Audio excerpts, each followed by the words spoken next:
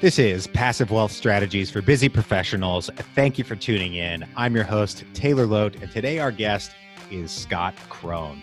Today we're going to talk about self-storage, opportunity zone funds, and things that busy professionals, high-income professionals, high net worth professionals can do to reduce your capital gains bill. Opportunity zones and opportunity zone funds are a great way for high-income professionals to reduce your tax bill and completely wipe out capital gains over time by investing in certain areas in real estate, and you can make a great return and wipe out up to 30% or so on your tax bill. I mean, depending on capital gains rates and everything at the times when it happens.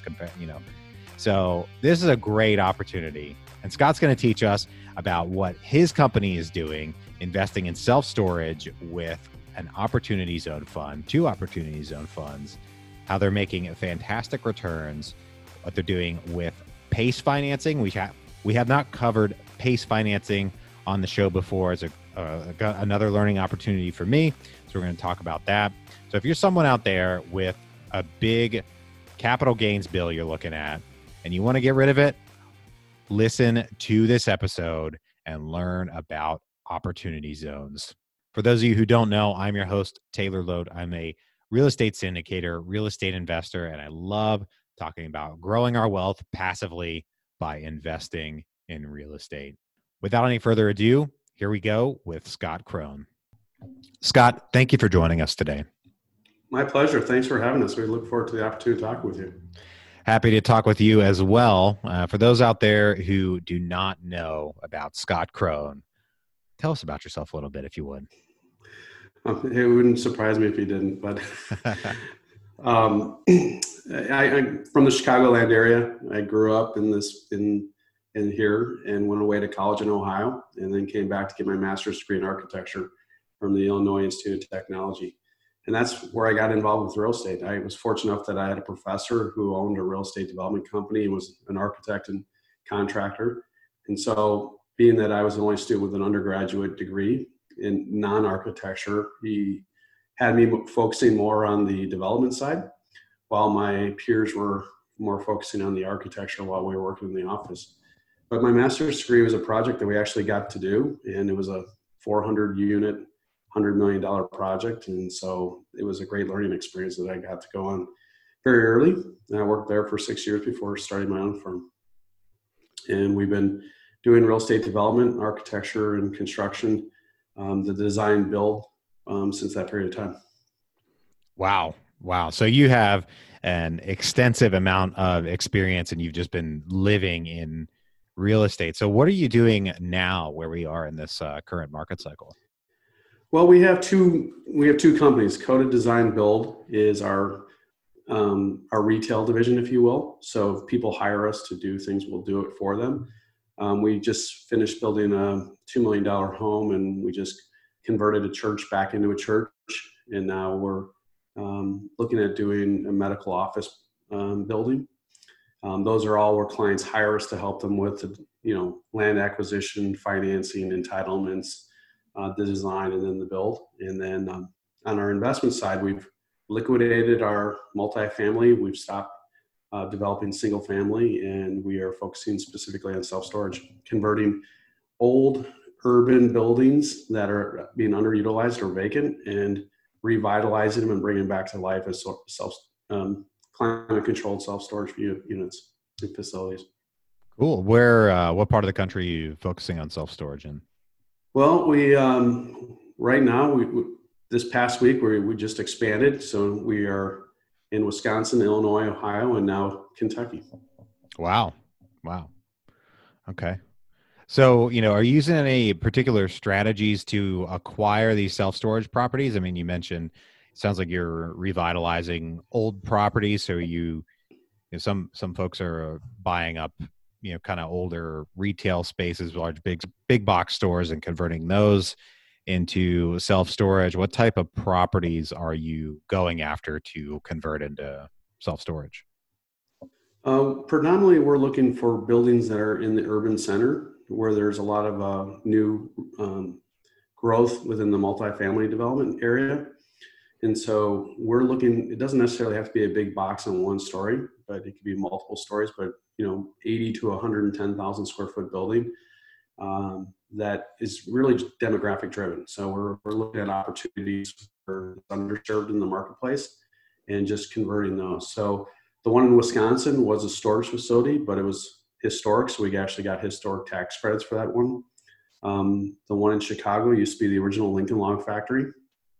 And then the two in Ohio, one was storage and we're converting to self-storage, and the other one's been empty for 40 years. And so the one in Kentucky, it will be, it has like different businesses already in it, but it's too large. So we're going to reconfigure the building so that we have storage in one half and then commercial and retail in the other half. And so it will be a dual purpose building. Nice. What part of Kentucky? A little too early to say that right now. Fair enough. Okay. And something I wanted to talk about with you today was opportunity funds and opportunity zones. And we haven't covered that on the show yet. I've gotten the rundown, from a few opportunity fund people, but it's definitely something that I think is worth discussing on the show that, it's a relatively new concept, and it's no secret that it was not well utilized, at least initially. Congress wasn't thrilled with, at least I think it was Congress, with the amount that it was being used, but it seems now it's kind of picking up steam a bit. Can you explain, what an opportunity zone fund is and, how we can use it? Let's run through the strategy. Sure. Well, an opportunity zone fund is simply a fund that invests in an opportunity zone property or properties. And the only requirement is that 90% of the funds have to be invested in qualified properties. And so what is a qualified property? It's not every property. The federal government left it up to each local municipality and state to determine what areas they want to encourage economic growth. So a lot of people assume opportunity zone means bad neighborhood. Well, it doesn't mean that. I mean, there's opportunity zones in Hollywood. The ones that we've done in Toledo and Dayton are both in the opportunity zones, and they're both in the downtown markets, and they're both in near booming, vibrant areas.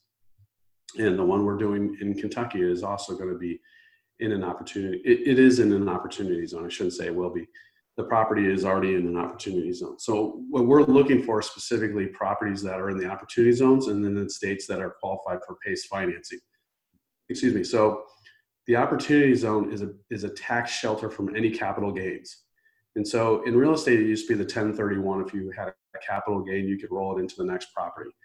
Well, they wanted to encourage and spur growth. So the federal government passed, and it was the most bipartisan legislation that's been approved in probably the last 30 or 40 years, where if you take any capital gains, and it doesn't matter if it's from stock, it's from, you're selling something, it could be selling art, it could be selling real estate, no matter where you have the capital gains, if you put it into the fund and it stays in it for the duration, not only is that tax-free, the original investment, but the growth in the fund is also tax-free.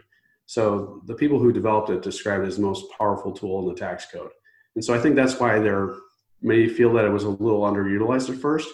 But it's not entirely the investor's fault, because it took a while for how it was going to be administered and what are the regulations and how it's going to be implemented. That took some time. So it was a little slow getting going, but now it's picking up pace. Nice. So that is an enormous opportunity to wipe out the capital gain on what you're selling and wiping out the capital gain on what you're investing in. That is huge. I mean, that is a really big opportunity that people don't seem to be talking about enough, that our taxes are the biggest bill that most busy professionals pay, period. And if we can wipe that out, at least from a capital gains standpoint, then that is a great opportunity for us. So it was interesting that it didn't pick up steam for a couple of years, but what you're saying makes sense, that it took some time for both investors and probably the government to figure out how is this all really going to work. It was passed in December of 2017. That was the tax bill that Trump passed in 17. It was actually created in the Obama administration, but it didn't get any traction. And so it went into law with Trump. And so in 2018, the rules and regs didn't come out until very far into the year. And it was almost 2019 when the clarifications even came out. Wow. And so when we did our first fund in 2018, I had to literally be on the phone with agents from the IRS trying to get an understanding of how it was going to be administered. They're like, well, this is what we're thinking. This is the direction we're trying to go. So if you do it in this way, you should be safe. And so we just try to make it as simple as possible, especially for our first fund. And we did it specifically for our investors. We knew that our property was in the opportunity zone. And at first we had no idea what that meant. And so I had to literally call them, and then they called me back, and I didn't recognize the phone number. So I went into voicemail, and I'm like, oh my gosh, I missed it. So I called them back, had to leave another message, and then they called me back, and I was in another meeting. I'm like, I saw the same phone number pop up. I'm like, I got to take this call. And so, we just sat on the phone talking with this IRS agent for, like 2 hours. And the bottom line is that they're treating it like a self-directed IRA in terms of what are qualified or disqualified investors. They want to make sure you're not investing in your own stuff, but it's, arm length transactions and those sorts of things. But so we specifically set it up for our investors, and we went to them and said, we have this ability to save you at least 30%. Who would want to have their investment in an opportunity zone fund versus a regular investment? We had 3 people raise their hands. And so we established the fund for them.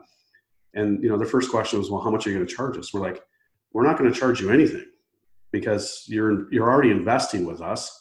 And so we're just going to create this tax company for you. And all of the expenses are going to be billed to the property. And so that way, because we appreciate what you're doing, we're not looking at it as a revenue generator for us. And so we did that in December. And then at Christmas, we had our party our holiday party, and they came to us and said, when are you going to open up your next fund? We want to invest more money. And so that's how we got the second fund going. Interesting. Okay. So you must have a few investors by now. I mean, so what do you see as like the ideal profile for someone who is investing in these types of funds? From just statistically, like, who's most interested? Who does it seem to benefit the most? That's because it is 30% is an enormous savings just to take like right off the top. You're talking about specifically the opportunity funds? Yeah. Who seems to be most interested in it from your experience, like a profile? Yeah, the profile would be, I would say, between 40 and call it 50, 55 years old. And the reason why I say that is not to say that someone below 40 doesn't have capital gains, but the people that are doing it with us are old enough that they have substantial capital gains. A lot of them have come from the San Francisco Bay Area in terms of investing in stocks, and they felt the stocks were at the peak. And so they wanted to, alter their investment strategy, or other people had sold off real estate. We have one who's just sold off his self-storage facilities. He loves self-storage. And so he wanted to roll it into it. And so people who have significant capital gains, but not too old that they're approaching retirement, where they're, because there is a time frame. You have to leave the money in for a long period of time in order to utilize the full extent. And so people that are patient.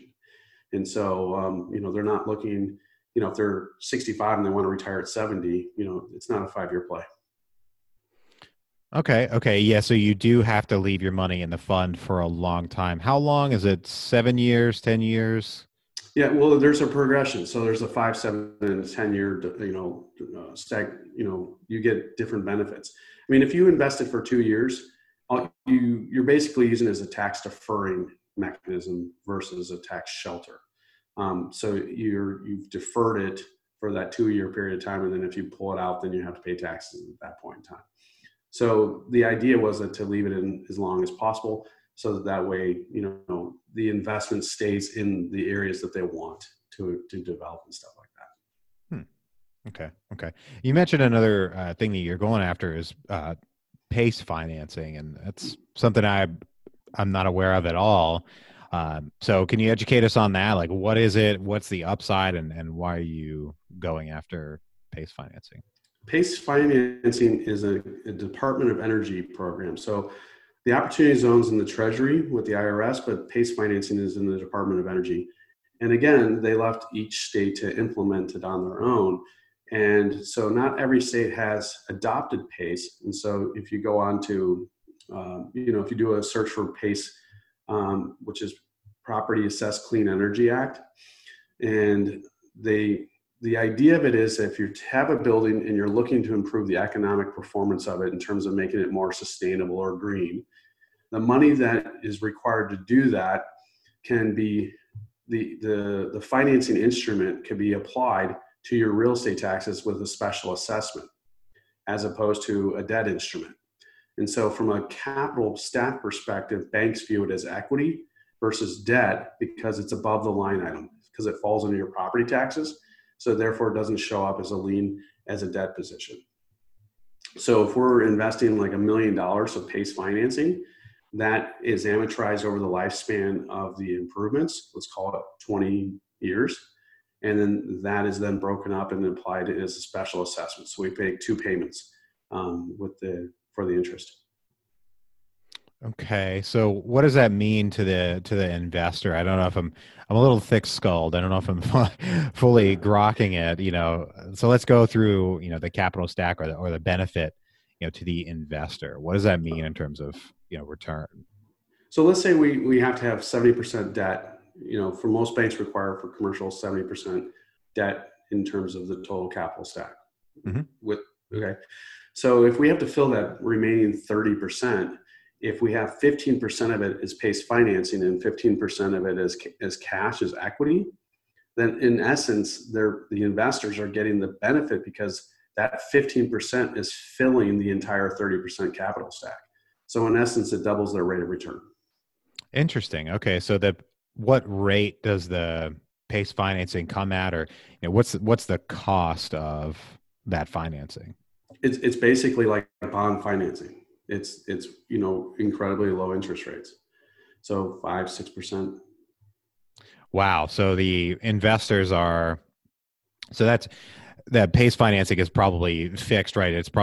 Are they going to get paid before the investors, but the investors have much more potential upside? Like, how does right? So they're paying the property taxes. So when when the bill comes out, you make your payment as part of your operating expenses, and so. If let's just say we're making $100,000 and we had $30,000 invested, you take the 100 divided by the 30. But in essence, you're taking the 100 divided by the 15 because now in essence we have $15,000 invested. Interesting. Okay. That is interesting. So how do you explain that to investors from your end? Because it's a fairly, as investors, we have to get savvy on these things so we can make an educated decision. Have you found that they're mostly satisfied with that or that explanation, or are you, is it more of a relationship thing? I'm just wondering, like, what's your pitch, if you will? Well, I mean, the first and foremost is that it's about our investors. It's about our relationship with them. And so they know that we're looking for any advantage that we can give them. So we've sold off cell towers. We've done historic tax credits that go back to them. With the Opportunity Zone, we did that specifically for their interest. It doesn't benefit us, but it benefits them. And so we're always looking for how we can benefit them within the capital stack. So the first part is they recognize that is what we're trying to do for them, is how we can protect and enhance their investment. So a lot of people go in and just buy a property because it's in an opportunity zone. We don't do that. It first has to make good economic sense, the deal on its own. And then if we can enhance it with these other things, then it's just, in our mind, gravy. So the first thing is our investors understand that that's the perspective that we're coming from, that we're putting them first. The second thing is we did have to spend a good deal of time explaining to them where are the payments coming from and how do they fit into the typical modeling. And so, here in Illinois, property taxes are high. So, we did a lot of our modeling with high property taxes across all of our buildings. But, when we went into Ohio, the property taxes are like $16,000 for a 100,000 square foot building. I mean, they're pretty low. But when we put in the PACE financing, it's almost equal to what we pay in property taxes here in Chicago. And so if our revenue supports it, then we don't really have to worry about those extra payments. And so that's what we show them, is how it fits into the cash flow. And then from there, what we have to pay in debt servicing after that. Okay. Interesting. Yeah. For me, from my perspective, I mean, obviously, yeah, as you mentioned, the relationship is very important. But as I think about this, if I was making an investment decision on it, I would need to really get a better understanding of the cash flow and how that's all going to impact the return, and then the potential risks here, because as you said, it's treated as a property tax. So it sounds like you're kind of running potentially another risk that you have another tax man to be paid on this property, but you're probably buying with such a margin that it's not a big deal. So, is that right? Am I understanding that right? And how are you mitigating that potential risk? Well, the first thing we're doing is always on the acquisition. So the last two buildings that we bought it at $11 and $12 a square foot. So we can't build new for that price. So we're buying well below replacement cost. The one we went to contract in Kentucky with is at $17. So, I mean, again, we're buying it well below replacement cost. So that's the first part, is that when we go into it, even with our improvements, we're still at 65% compared to new construction of our competitors. And so that's the first step. We always look to have a competitive advantage in terms of the acquisition and the redevelopment. The second part is we model it in. One of the beauties of self-storage is it is very predictable. And so we can model in what are all the expenses and what are the projected revenues, and then making sure that our capital stack and our payments do match in with our capital, so our cash flow. So we look at initially a 2-year cash flow analysis, and then after that, then it's modeled out percentage between years 3 and 7. Okay. So you build in some kind of assumptions in there too.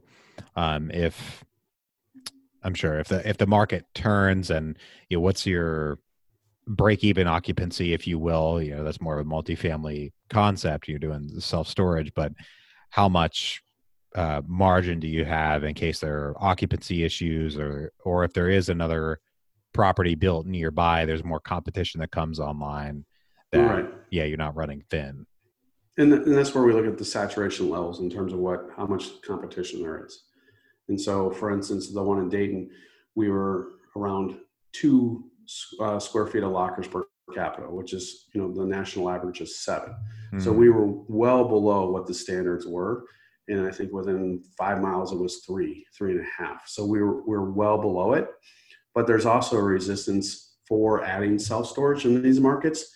So the last 2 that we were actually, even the one we're currently under, working on the contract right now, it's they're all currently zoned for self-storage. And so we didn't have to change the zoning. We went in as of right. Okay, so you're saying that the zoning boards or whoever's in charge in that area is not allowing more self-storage zoning. So there's a lot of resistance, and it'll be very difficult for somebody to come in and build new self-storage product. Yeah, exactly. Okay. And as far as looking at the saturation, do you look at distance rings? You look at travel times? Like, what's your algorithm for, picking your radii, or figuring out, what kind of competition you have, or where your close competition is? Well, we do both. I mean, obviously the first easy metric is the radius ring, just to get a sense. But obviously if there's natural barriers, whether it be interstates or things along those lines, we take those things into consideration. And then we also look at what's happening in the urban development. So the one that we're going into in Kentucky, we're really excited about because it's a really fast growing urban market right there. And we've already partnering or looking to partner with existing local businesses that want to grow. And we've met with them and said, hey, this is what we want to do with this building. And so they have interest in partnering with us to come in and fill the non-self-storage side.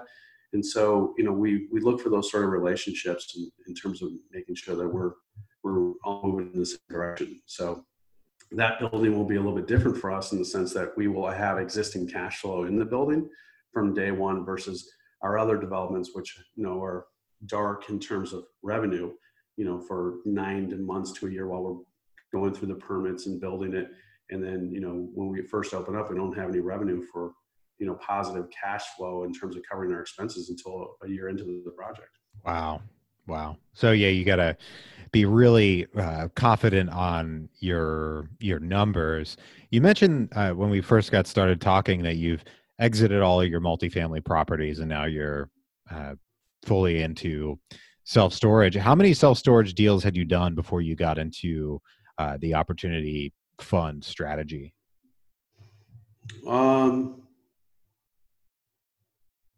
It was our fifth and sixth one. Interesting. Okay. And it sounds like, correct me if I'm wrong, but it kind of sounds like the opportunity fund strategy encourages investment in more distressed assets. Would you agree or disagree with that? Well, our one in Toledo, I wouldn't call it distressed. It was a functioning business, and we saw greater potential than what they were getting. And so, the owner was happy with the price that we gave him. And so obviously, because he sold it to us. And so, but we saw that there was more potential for the property. The one in Dayton was 100% distressed. It had been vacant for like 40 years. But within a quarter mile, they've added like 600 residential apartments and townhomes within a quarter mile. So we were very ecstatic when we saw all the development that's going on around it.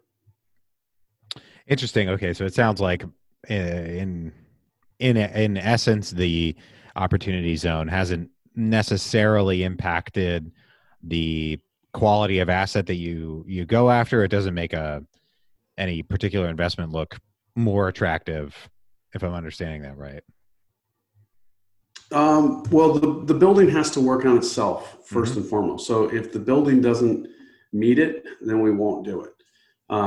As I said, that's the first criteria. So we see the opportunity zone as just a benefit for the people that want to participate in it. And we have blended buildings, if you will. And when I say blended, not all of the investment is opportunity zone money. It is also traditional, standard investor cash, if you will.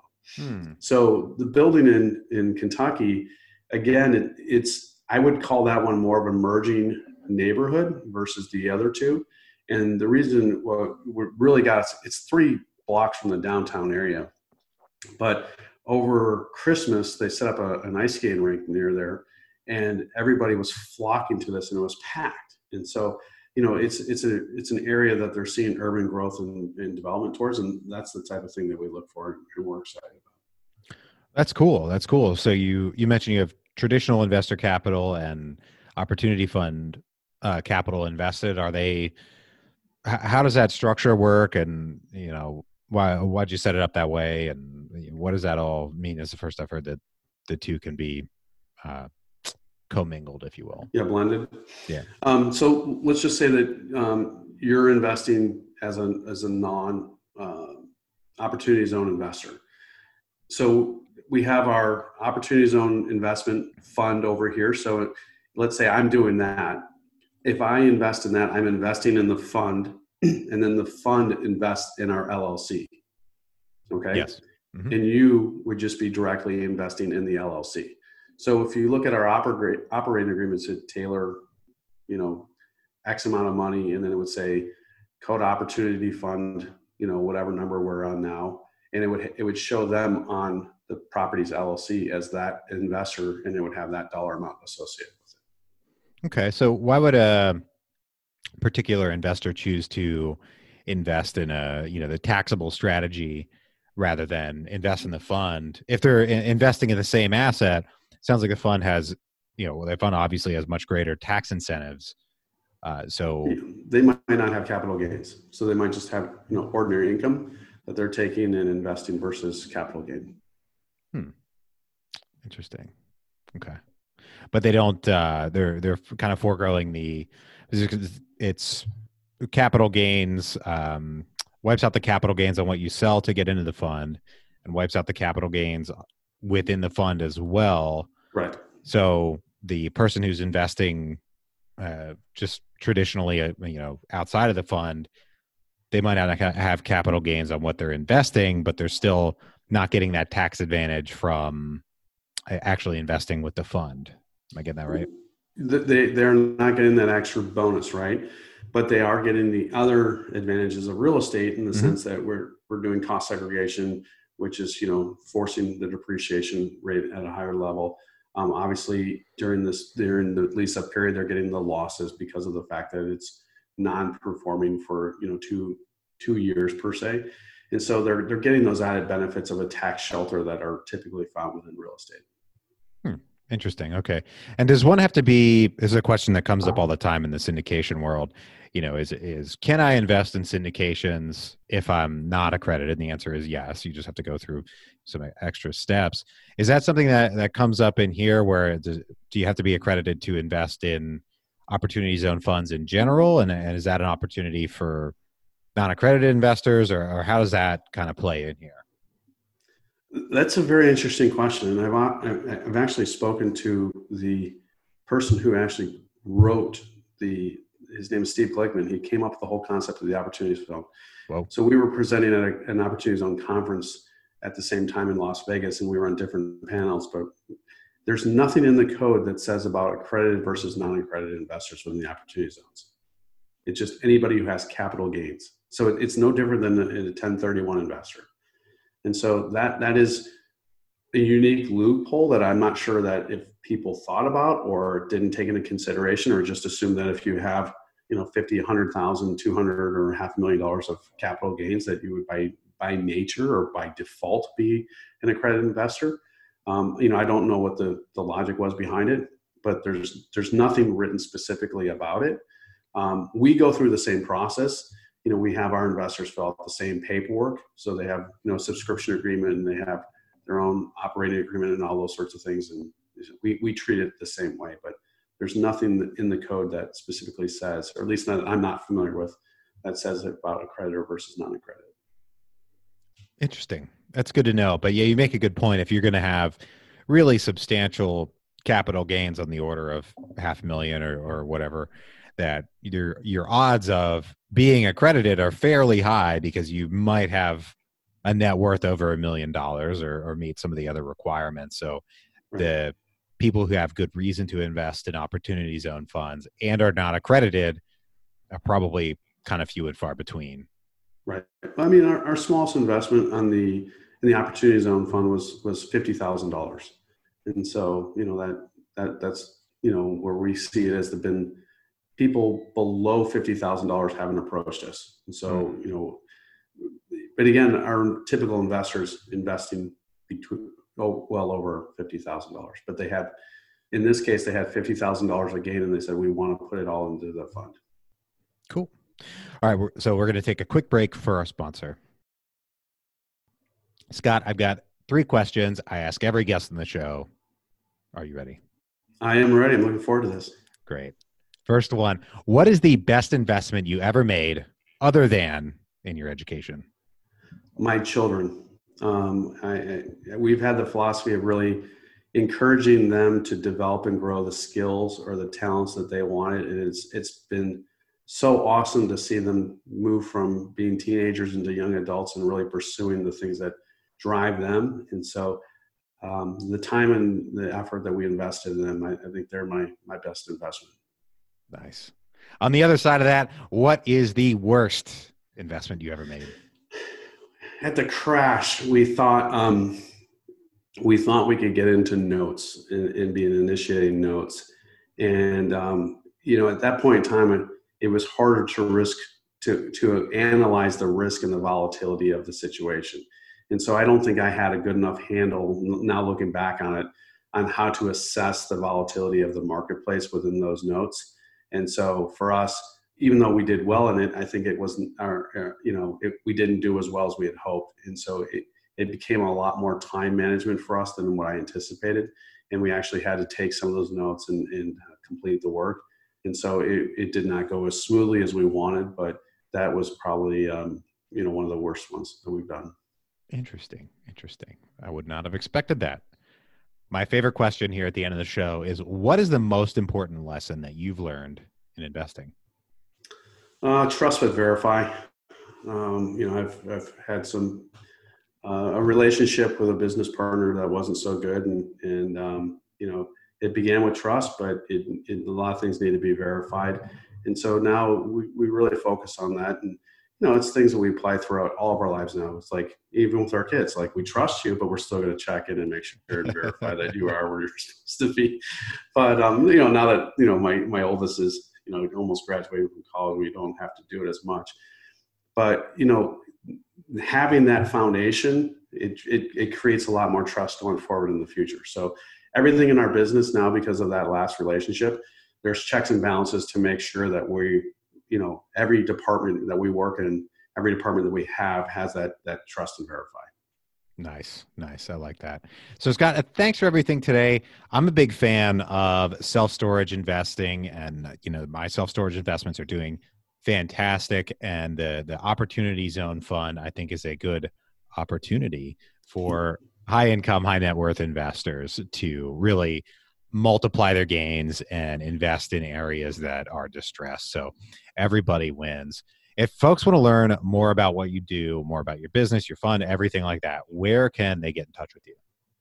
Our website is CODA, CODA, M as in management, G as in group.com. So that's CODAMG.com. And if you want to email us, it's at info@CODAMG.com. Nice. Well, longtime listeners of the show and friends will know that Led Zeppelin is my favorite band ever in the world. You could have picked a better Led Zeppelin album to name your company after. Just a thought, but we get that question quite a bit, but it's occurring less and less now that the fewer of the millennials listen to Led Zeppelin. But yes, it was not named after Led Zeppelin, but we do get that question quite a bit. That is true. The CODA did come out almost 40 years ago, so it is a bit dated, and it was probably their worst album. So I see why. Which still makes it a good album. Which, it's in comparison to what?